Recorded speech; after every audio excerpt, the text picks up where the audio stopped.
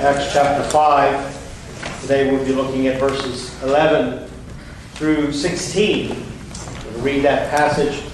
Acts chapter 5, beginning in verse 11. And great fear came upon the whole church, and upon all who heard of these things. And at the hands of the apostles many signs and wonders were taking place among the people, and they were all with one accord in Solomon's portico. But none of the rest dared to associate with them. However, the people held them in high esteem. And all the more believers in the Lord, multitudes of men and women, were constantly added to their number, to such an extent that they even carried the sick out into the streets and laid them on cots and pallets, so that when Peter came by, at least his shadow might fall on any one of them. And also the people from the cities in the vicinity of Jerusalem were coming together, bringing people who were sick or afflicted with unclean spirits, and they were all being healed. I was corresponding with a fellow who had visited with us here at Fellowship Bible Church for a number of weeks and months, but hadn't been here for a while, so I kind of touched base with him and learned that he was attending a new church plant in Greenville. And my first thought was that's exactly what Greenville needs, another church. But then I remembered that Fellowship Bible Church was actually a church plant back in the early 80s. It was a split off from another larger church, and realized that most of the churches that probably we have attended throughout the years have been some sort of plant or split from some other church. And the thought kind of occurred to me as I was studying for this passage and corresponding with this gentleman was, does anybody take the church seriously anymore? Certainly in the movies and in the literature of the modern era, the church is generally ridiculed and made fun of. Not only the church and religious leaders, but also people who are religious. They are portrayed as weak-willed or as tyrannical. Those two are the general caricatures that we see of religious people in film and in writings. And within Western evangelicalism, I think it's a fair summary, and it's a summary of most commentators on the church, that it's a mess. It's frankly a mess. Western evangelicalism is basically a formless, nomadic entity of people who profess belief in Jesus Christ of some sort, moving from church to church or no church at all. And that's the general outward appearance of the church to the world. And sadly, I think it's the inward reality of the church to many who are in the leadership of the church. So does anybody take the church seriously anymore? In my experience, just as a pastor in a Reformed Baptist church, I have seen committed Baptists attending Presbyterian churches because the teaching is better, even though the doctrine of infant baptism is anathema to them. They can overlook that because their children are grown and it doesn't matter anymore.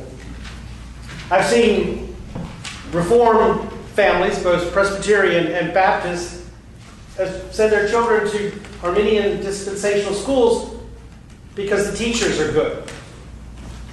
Ending up in those students and those children with a horrendous conflict within their minds between what they hear on the Lord's Day and what they hear Monday, Tuesday, Wednesday, Thursday, and Friday.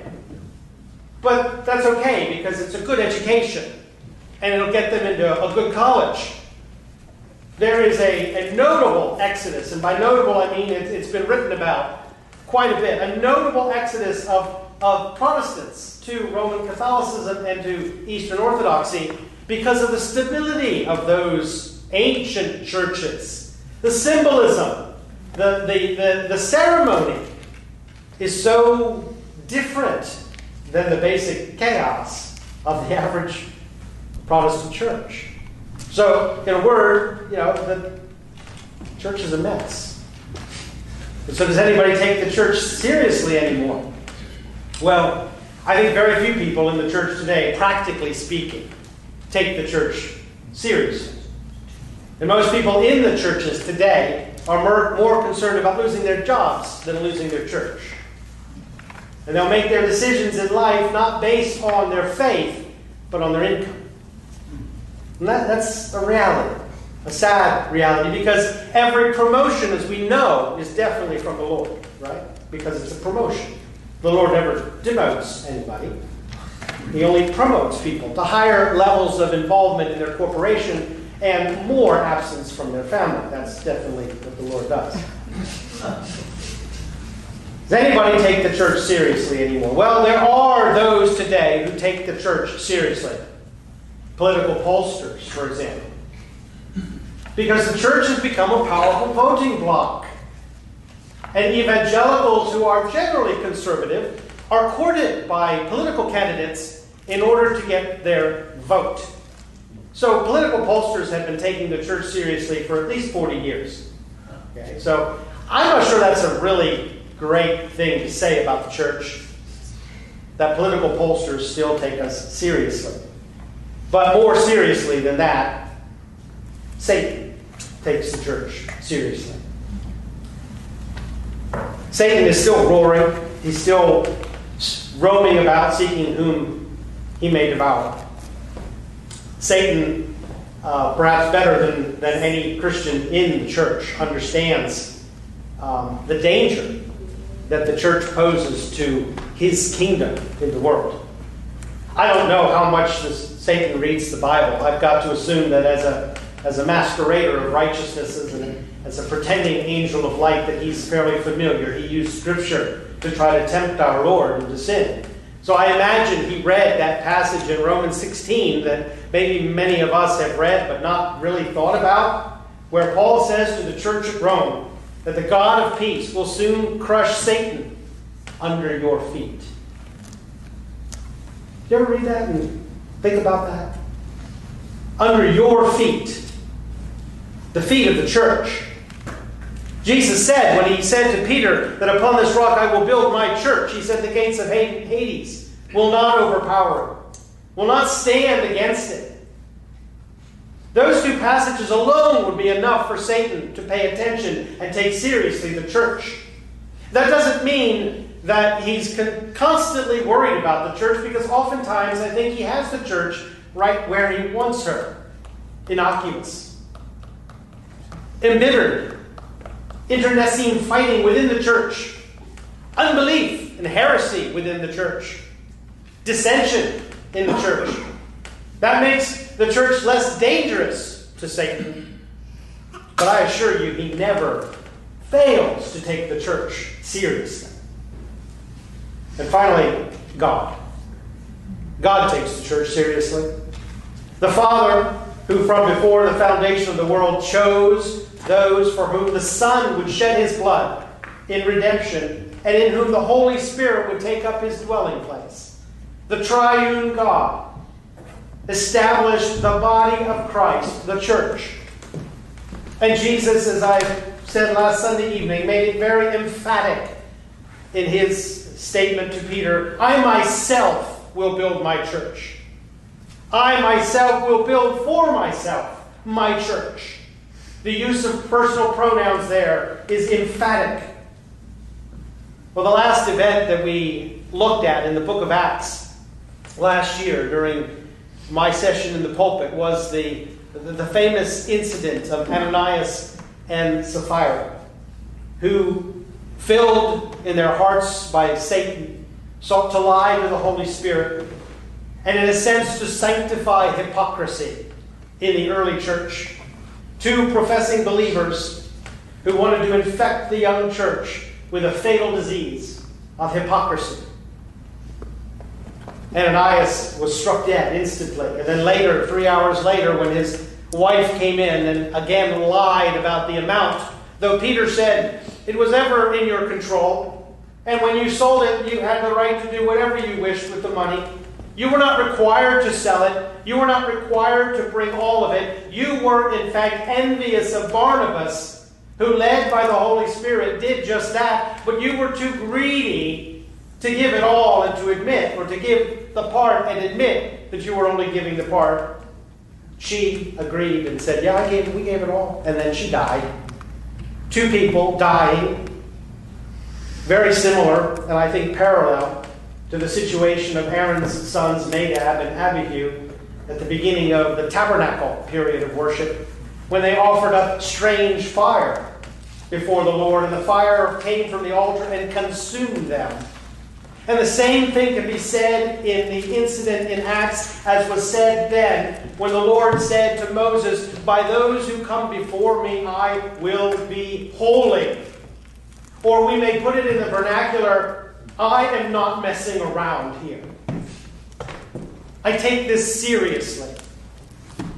Now, people do not, fortunately and yet sadly, people in the church do not drop dead when they are hypocrites.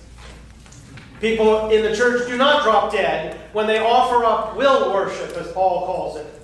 Worship to God that is not of his own prescription. They do not drop dead. And if that were the case, the churches would be more empty than they are.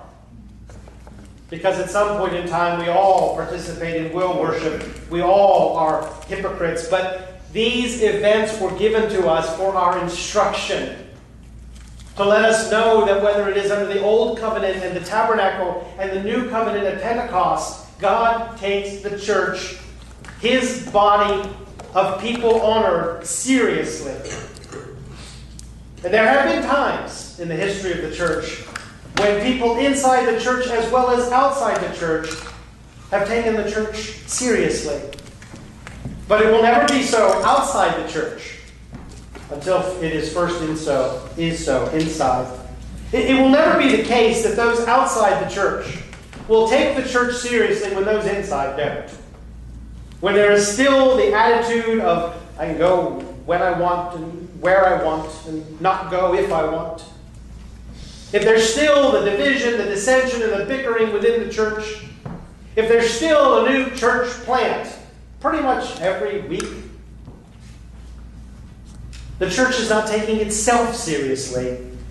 Why would we expect anybody else to take it seriously?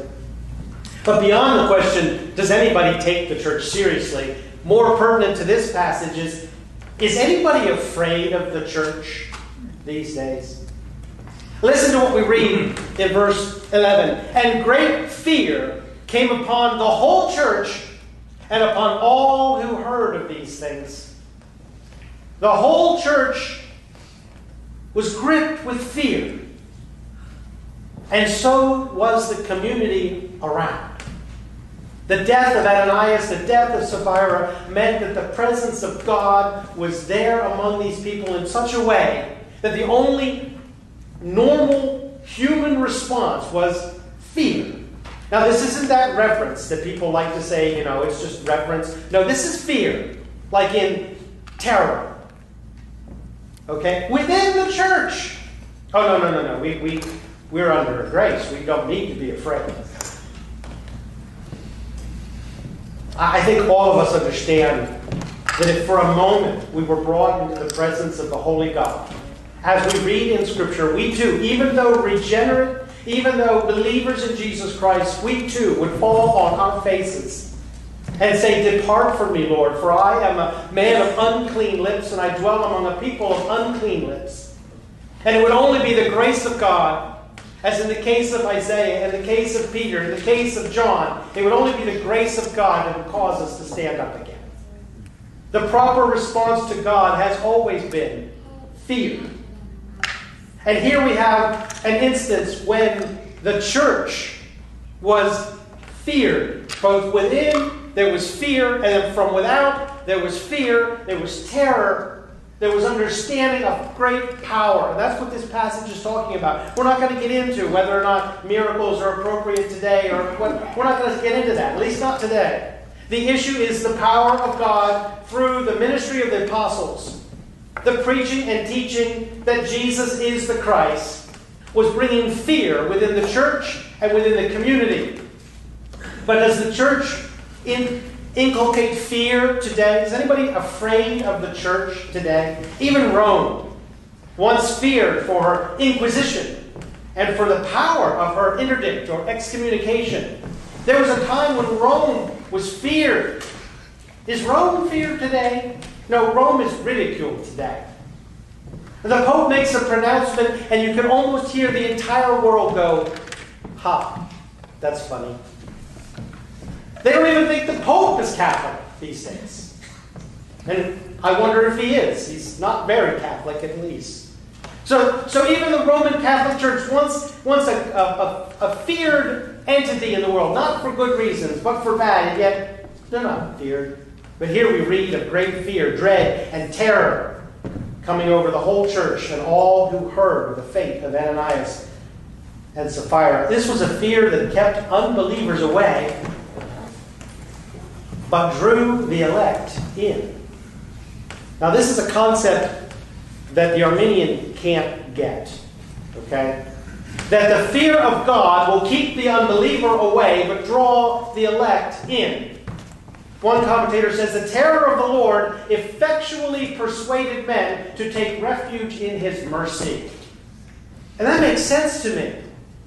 When you are in the presence of an almighty God whose eyes are too pure to look upon sin, and you know that his holiness will utterly consume your sinfulness, what is left for you but to take refuge in his mercy?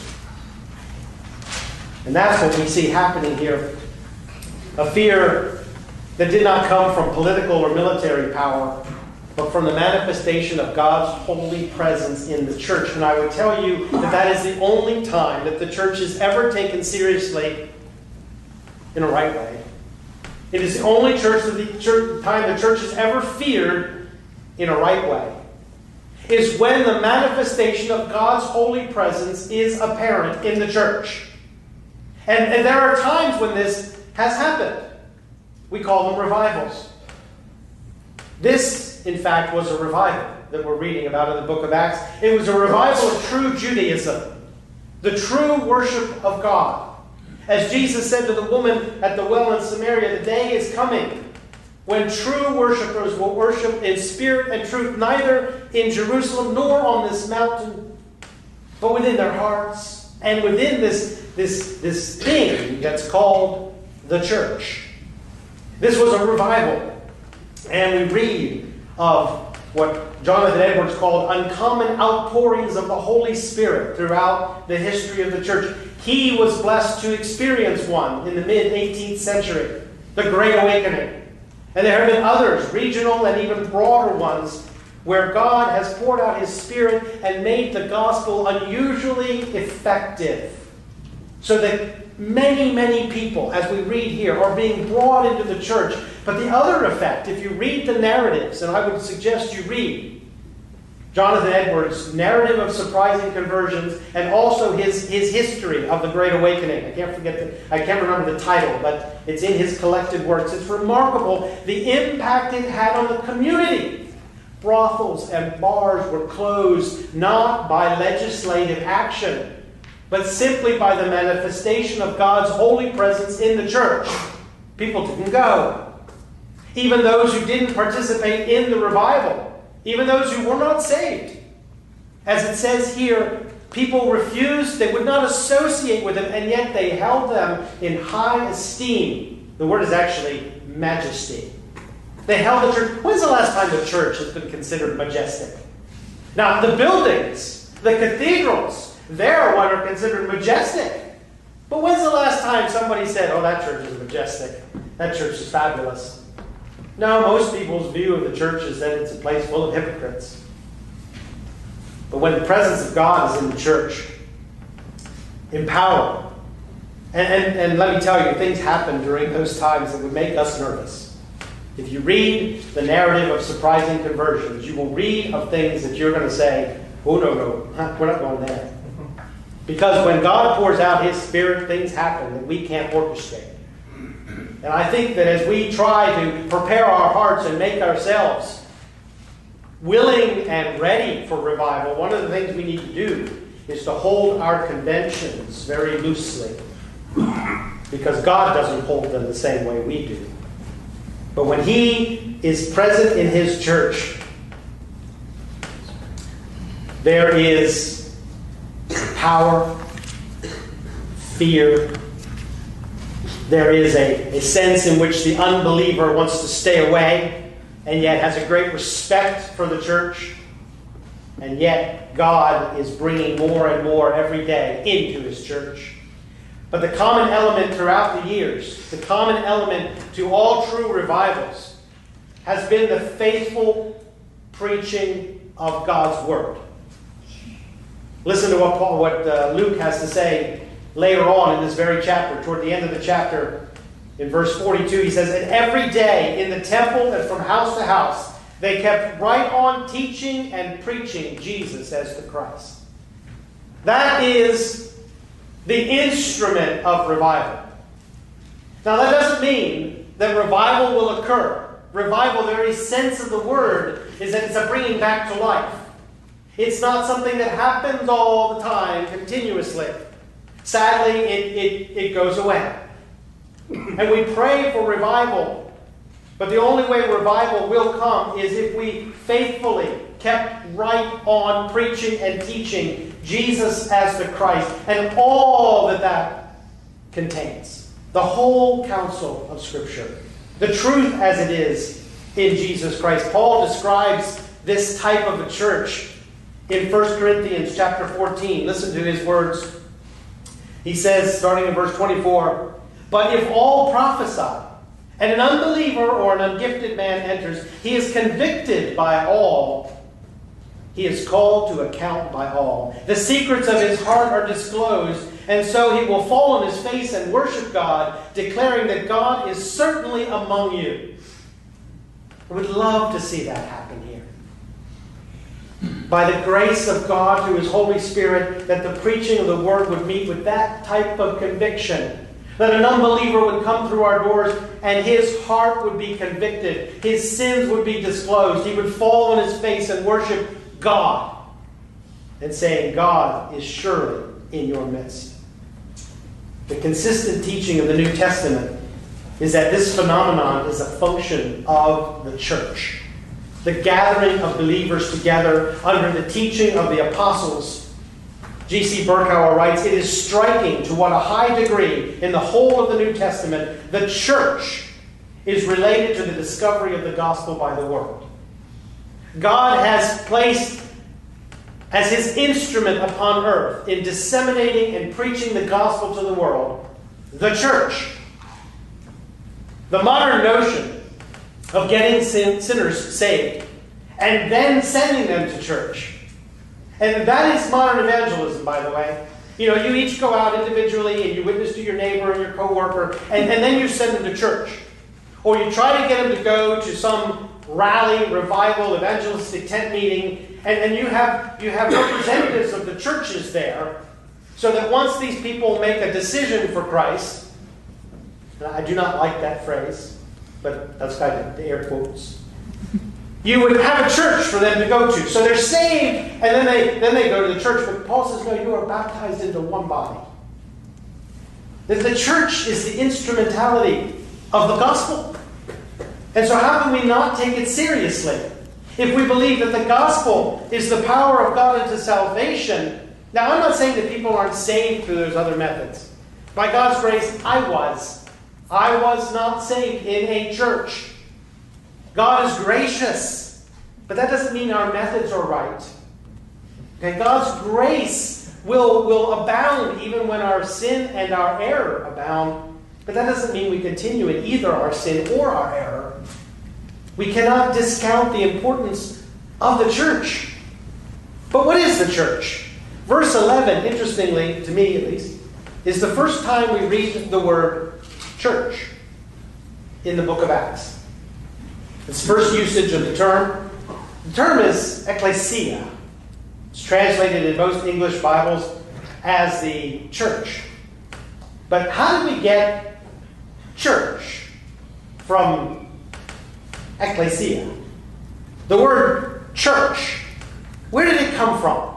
And is it a good word to use? There are those who are translating the Bibles now who are using a more accurate translation of the word ecclesia.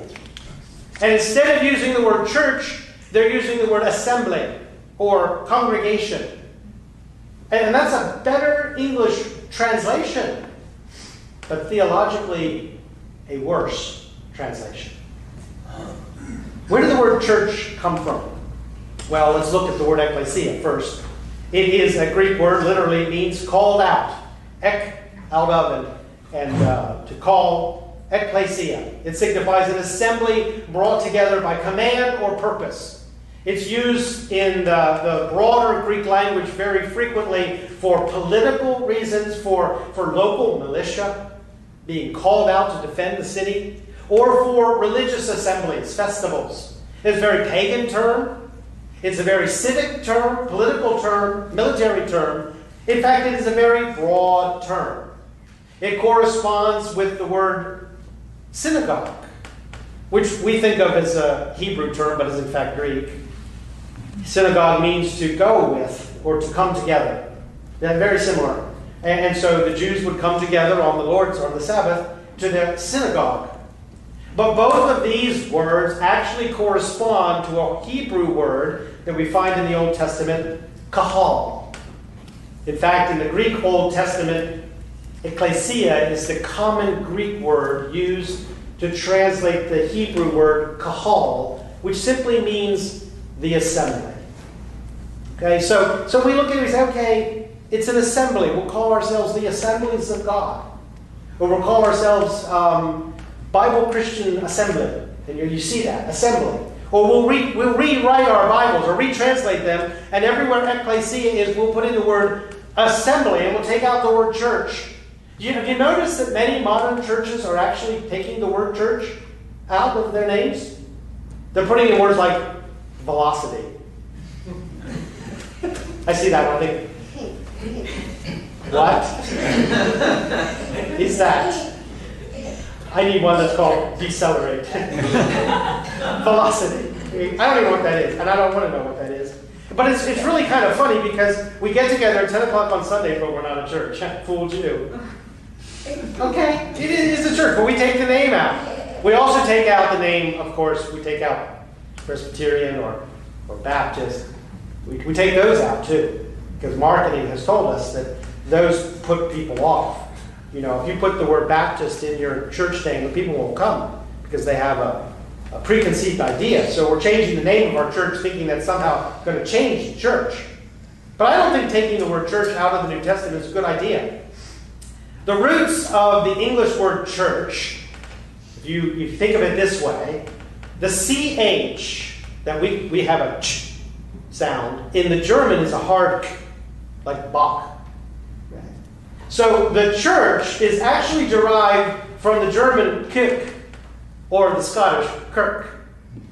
Okay? It's the same word. And there are those who think that word derives from the Latin circus. I haven't been in the ministry for almost 30 years. I think yes. That's the root of the church. Circus. No, that is not the root. In fact, most scholars would reject that, and they realize that it comes from the Greek Kyriakos, which means belonging to the Lord. It's only used twice in the New Testament, the Lord's Supper and the Lord's Day. Kyriakos is the root of kirk, which is the root of church, belonging to the Lord. And so this word, in fact, even Constantine, who, as we learned in Sunday school, kind of got a bad name among the Anabaptists, but several of the places of worship that he had commissioned, he called Kyriaka, belonging to the Lord. You see, it's not a literal translation of ecclesia. It's a theological one. Because the word ecclesia is so general, it's so broad, it's just another gathering. It could be a book club. It could be a woman's auxiliary. Okay, it could be military veterans. Any of these things could be an ecclesia. But this ecclesia is Kyriakos. This assembly is not just a bunch of people getting together. This is an assembly of people who belong to the Lord. And so, yes, assembly is a better literal translation of the word ecclesia. But I would say that though it's not a biblical term, kyriakos is church. In many ways, the word church is as meaningful to our understanding of God's purpose as the word Trinity, which is also not a biblical term. So when you get a new Bible and you see that they've very self-righteously taken out the word church and put in the word assembly, please understand that while they are technically correct, they are theologically in very, very dangerous waters of just making the church another social, political, or religious ecclesia, of which there were thousands in the Roman world. But here was one, and only one, that belonged to the Lord. One author says the church has not arisen from her own initiative, and I would add, nor from the calling of any government agency. It had not risen from its own initiative, but has been called, gathered, and chosen as the people of God, obtained by the blood of the cross. You're starting to take the church seriously? The gathering of God's people belonging to the Lord. He takes it seriously. In this passage, we read that fear that came upon the people in verse 13, none of the rest dared to associate them. And then in verse 14, and all the more believers in the Lord were constantly added to their number.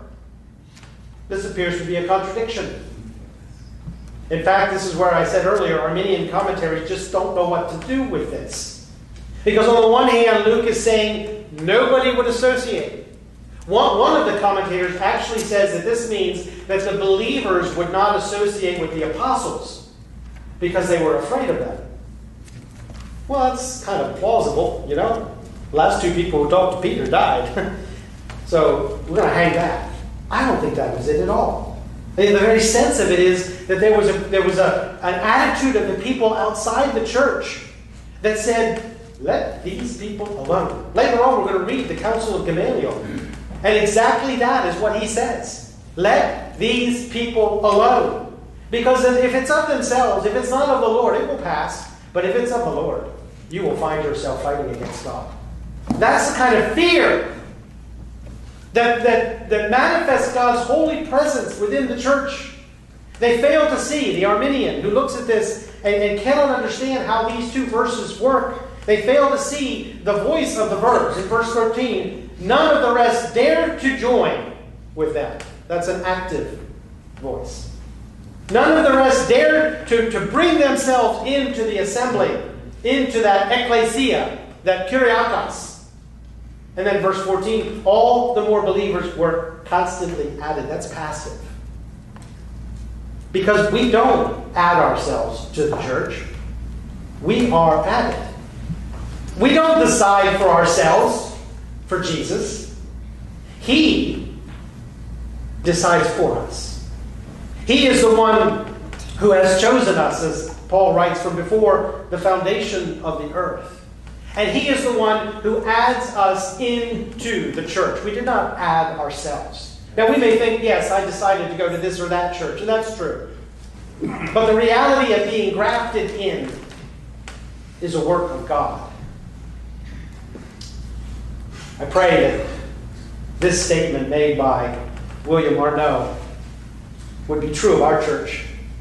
He writes that the meaning of this is that those who were not of them dared not pretend to be of them.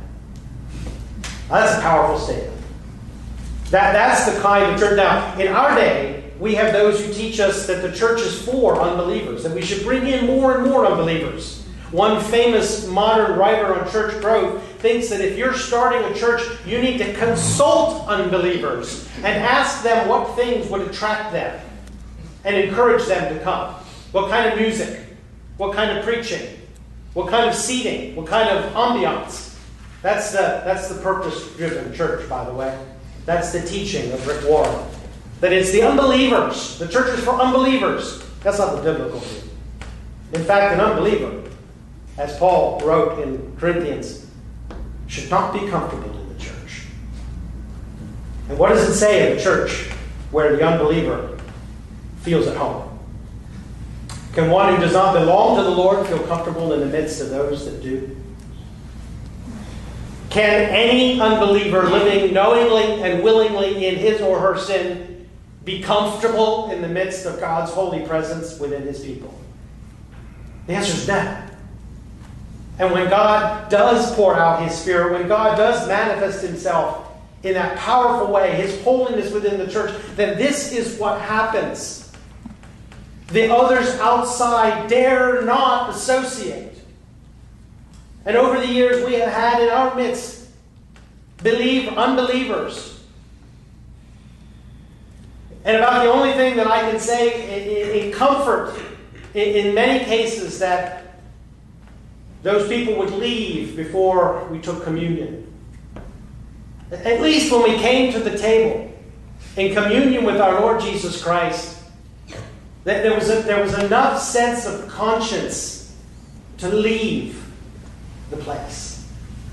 But if we can be a place, if we can be a gathering where unbelievers can sit and feel at home and feel that they belong, then there's something wrong.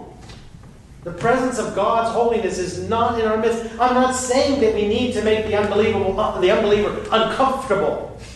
I'm not saying that. I'm simply saying that, that those who were not of them dare not pretend to be of them. There dare not be any hypocrisy. That was fatal. Look at Ananias, look at Sapphira. And it was fatal to the church if hypocrisy were allowed. Thomas Beck writes, the church is a society of faithful or believing men called by God through the Word out of the whole human race to the communion of the covenant of grace in Jesus Christ. Faithful, believing men called by God through the Word out of the whole human race. There's no racism. There's no prejudice. There's only Christ and Him crucified. And that enough, that scandalon, that stumbling block is enough to make the unbeliever uncomfortable. And so may it be that while we are friendly, while we are welcoming, while we are accepting, that we never be so leveling with the gospel that an unbeliever might join with us and never feel conviction. Let us pray. Father, we know that you take the church seriously, that you have promised what you have begun, that good work, that you will bring it to perfection, that Jesus will indeed, by Himself, build His church for His glory and for yours.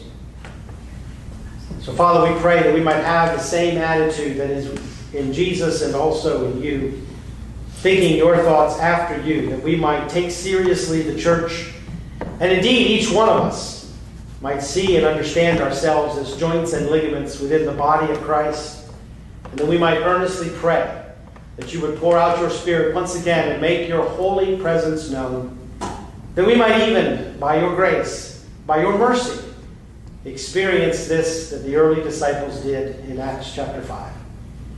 Father, we pray this for your glory and for the building up of your church, for the exaltation of our Lord Jesus Christ, the head of the church, in whose name we pray. Amen. Amen. Please stand for the benediction from Paul's letter to the Ephesians, an unusual benediction, but simply a doxology to the Lord Jesus Christ. And God put all things in subjection under His feet, and gave Him as head over all things to the church, which is His body, the fullness of Him who fills all in all. Amen.